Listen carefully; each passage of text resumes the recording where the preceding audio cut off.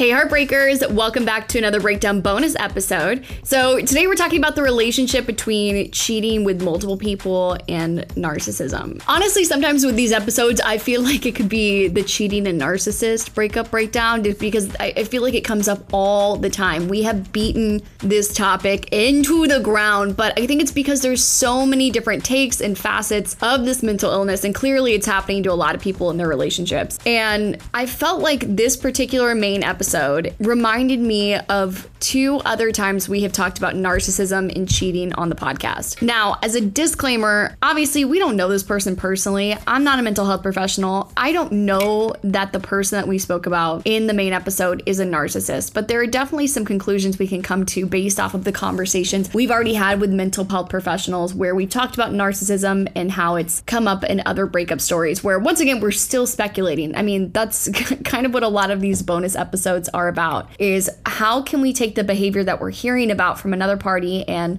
make sense of it through the lens of mental health. And that's essentially what we're doing today, talking about how narcissists have a behavioral pattern when they cheat to cheat with multiple people. Why do they do that? How is a narcissist created? Why does it make sense in their head? Like, why are they doing this to us? So that we can have a better understanding of what would lead someone to do something that a lot of people would never even dream about doing. Because again, it's going to help us make more sense about people's behaviors that we don't understand, but also I think it creates a lot of empathy for the other person. While you might not agree with the decisions that they've made and it's not something you would ever do, at the very least you can see where somebody might be coming from and why it would lead them to do something like this. So there are two breakdown bonus episodes that I'm going to be mentioning throughout this bonus episode, and I'll play you clips from each. The first is from an episode I did with Amy Head where we talked about why people stay in relationships when they cheat. Like, if you want to be with somebody else, why would you stay? And of course, just like in this episode, we talked about how just because someone's cheated doesn't mean they're a narcissist.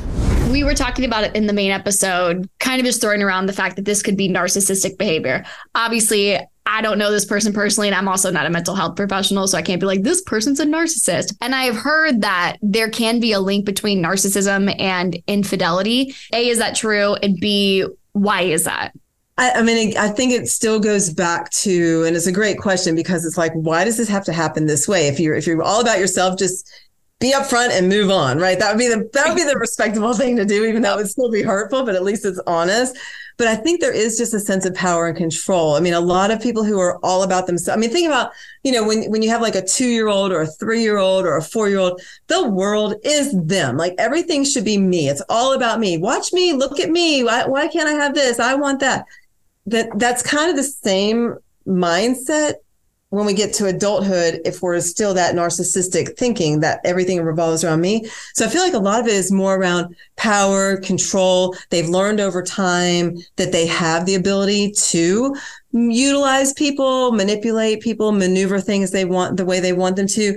So, I think it's more about that. And so then infidelity would be connected to that because, well, if I'm not getting what I need here, there's no need to really get into it. I'll just move on to something else. So I'm not sure. And I don't know. I say I'm not sure because I really don't know for sure. But I think with the narcissistic personality, it's not real. They're not really thinking about the implications on the other person or even self-reflectively the implications on themselves. It's more just life is a means to an end. Let me get what I need. Let me figure out how to make that happen. And, I hope you enjoy the show while you're here. And if I hurt your feelings for it, just, sorry for that type thing. But I don't even know if the sorry is there necessarily. No, that's interesting that you bring that up because I've heard it said 3 times on my podcast in different episodes. It was the girlfriends confronting the boyfriend about why they decided to cheat.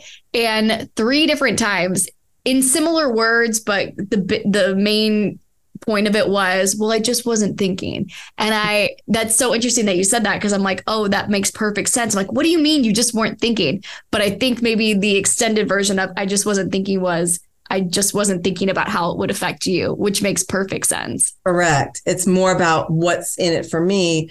And if it's not really, getting what I need, then I'm free to do whatever I need to do. And there's really not a lot of empathy, guilt, or shame around that. I also did an episode with Jessica Ann Pressler where we talked about how narcissists are created. You know, what events in somebody's life would lead them to have narcissistic behavior. And one of the parts in the main episode that we had talked about in that episode that I felt like related to this episode is how bringing children into the world can influence someone to have those narcissistic behaviors come up. And while this episode led to a loss of child, somebody did experience a pregnancy, and I think that's similar enough to be able to draw similar conclusions. So this is what she had to say about how children may influence someone to cope with cheating. Could parenthood trigger some of those narcissistic behaviors? Yes. With a narcissist and even not a narcissist. So, you know, a person is having a child. So, of course, the child becomes the focus. The person who winds up cheating may not feel they're the center of attention as they may have felt they were before. They may have all of a sudden things they have to do for their, let's just say it's a man, for their wife or for their child. They may not be told they're wonderful and great, which they may have been done before. They're just not getting their validation they need and their needs met. And they may just be looking for excitement, which being home is not exciting anymore. All of a sudden they're worrying about finances. All of a sudden they're worrying about being a good father or mother, depending on who it is. All of a sudden they're, you know, real life occurs. And all of a sudden their wife or husband can't go out and party with them. All of a sudden they're told they can't game anymore. You know, they can't do what they want anymore. All of a sudden they have responsibilities. And so they go elsewhere for that validation. They go elsewhere for that sex. Maybe they're not having sex as much anymore. They go elsewhere for just being in a place where they don't have to talk about their child. And maybe they just never wanted a child in the first place. Or maybe it's bringing up old stuff they haven't worked through. We also talked about how a narcissist is made. What events in somebody's life would lead them to become a narcissist? So I believe that, and I understand that a narcissist is dealing with their own childhood wounds. Not that we should, you know, excuse their behavior because they're wounded, but they are. And a lot of what they do is their coping mechanisms so that they don't have to face who they are. They don't have to look inside. And so they do all kinds of things to cover that up. So I think most narcissists probably do not know that their behavior, they don't have that insight. So they're not going to ask, am I doing something wrong? Am I doing something that hurts someone else? Because they just don't care. They don't think about it. They just don't have that empathy. They don't think about what it does to someone else. If you're, you know, and if you're saying, you know, am I a narcissist? Chances are you're not a narcissist because you are, you know, trying to gain insight into what your behavior is. And, you know what, everyone can have what we may consider a narcissistic moment, or because there's a spectrum, you know, thinking about yourself and your needs. You know, we have that, we talk about out there being authentic and taking care of your needs and self-love and self-care. Those are good things. That doesn't make you a narcissist. Sometimes it's not even their childhood upbringing. Sometimes it's things they've experienced in previous relationships that would influence them to cheat. He just has such low self-esteem and he has such a need for validations that he just isn't thinking about his wife and his kid. If anything, they're getting in the way of getting his needs met. So all he's thinking, it's like tunnel vision. I almost look at it as narcissists are addicted to their supply. So they, you know, when a person's addicted to something, they don't see. It's tunnel vision. It's all about getting their needs met. He just doesn't care. He doesn't even think about the needs of what's going on at home. If anything, they get in the way. So all he's thinking about is getting, being told he's a wonderful person, you know, how great he is in bed, or even the power of knowing he can get away with it. I mean, it depends on how malignant you are, but there are people out there that actually get the high of I'm all powerful. I always think of like King Kong, you know, pounding their chest. I'm so powerful. I've got a woman home. I've got a woman there. I've got a, you know, and I'm getting away with it. And I'm entitled to this because I deserve it. And other people's needs don't matter. And that is just that overwhelming need for validation, which they may have not gotten in their childhood. They may have not had that safety when they were younger. Their parents may have ignored their needs, or only validated them if they got, and you know, they looked beautiful or whatever it is, and they look out. So they're looking outside instead of inside for validation. They have to look outside. So one way of looking outside is by having an affair. And then back to the episode with Amy Head, where we were dissecting why somebody would cheat and not leave. She said this behavior is often exhibited by narcissists. Well, when you're talking about, it sounds like, you know, a little bit of narcissism or narcissist or things like that. I feel like really at the root of relationships, it's not so much about the relationship. It's more like utility.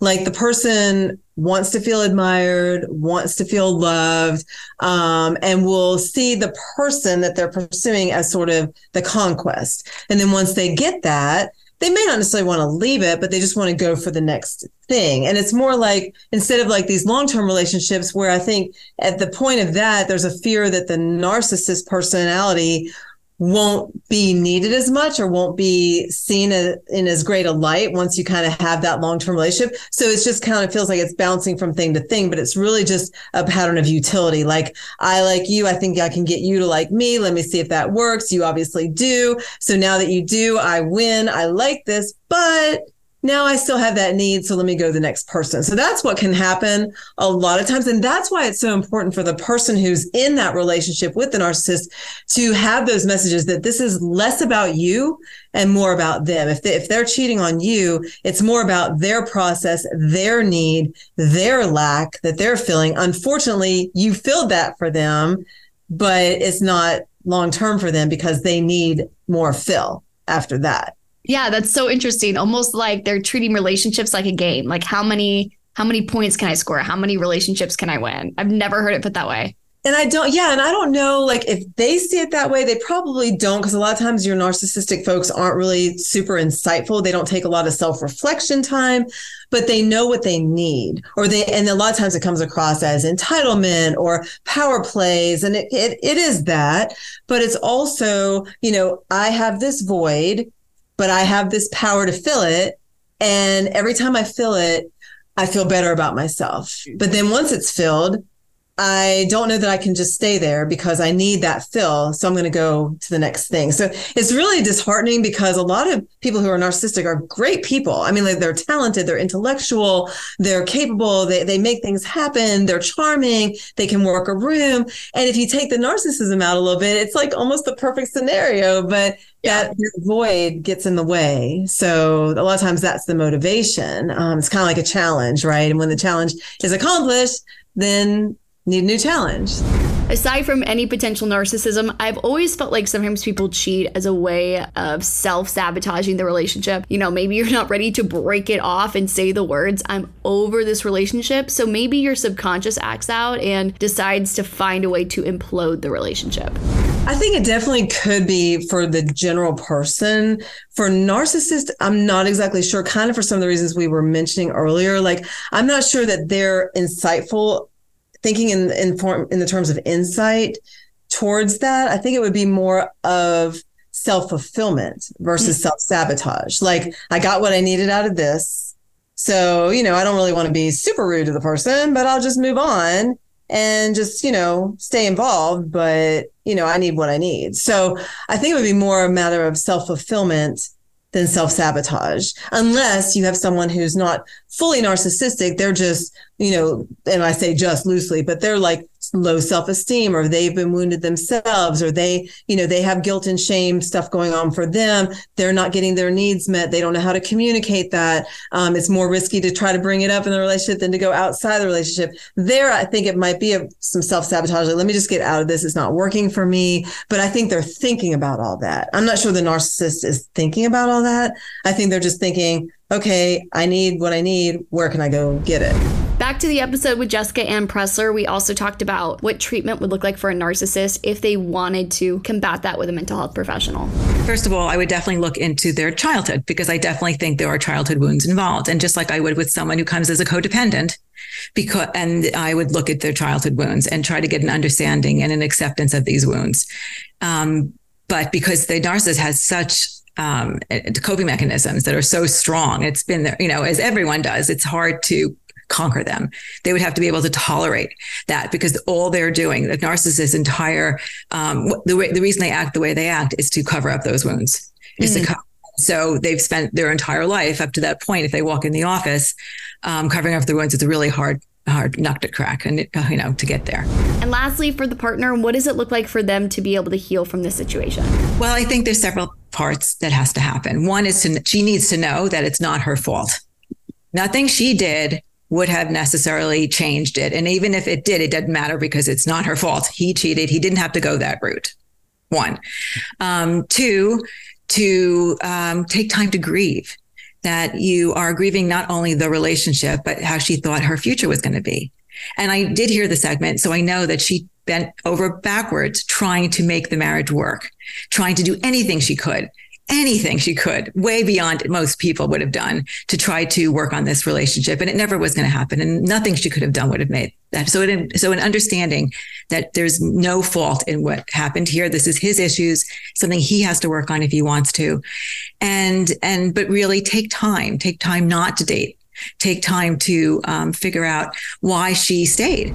Once I heard cheating with multiple people was sort of like a game or a challenge or a conquest for people with narcissism, it just made so much sense to me. Because I think when we think about somebody stepping out on the relationship with multiple people, I think the default, and I'm sure it is like this for some people, but I think the default is to assume that they just want variety. And it's not to say that variety isn't a part of the fun, but you think, oh, well, you're just with someone, you get bored, you step out, you sleep with like 3 other people. But the more I hear about what it's actually like to be a narcissist and what relationships are like for them, like it makes me like genuinely very sad for the people that are quote unquote victims of these people and the narcissists themselves, because how sad is it that relationships for you aren't a deep emotional connection between you and somebody else, but it feels like, you know, every time you get with someone, it's like you're just feeding your ego with the relationship. And it's also heartbreaking because like we talked about, I mean, maybe some narcissists are just born this way, but I think a lot of people are putting these band-aids on their childhood wounds and it's turning them into these partners that can be incredibly damaging to somebody else. And it's not always very easy to spot a narcissist, especially when they have the kinds of traits that most people want to be with, like somebody who's charming and can work a room and somebody who's just very gregarious. They're like the Venus fly traps of people. They just lure you in and all of a sudden like you wake up and you're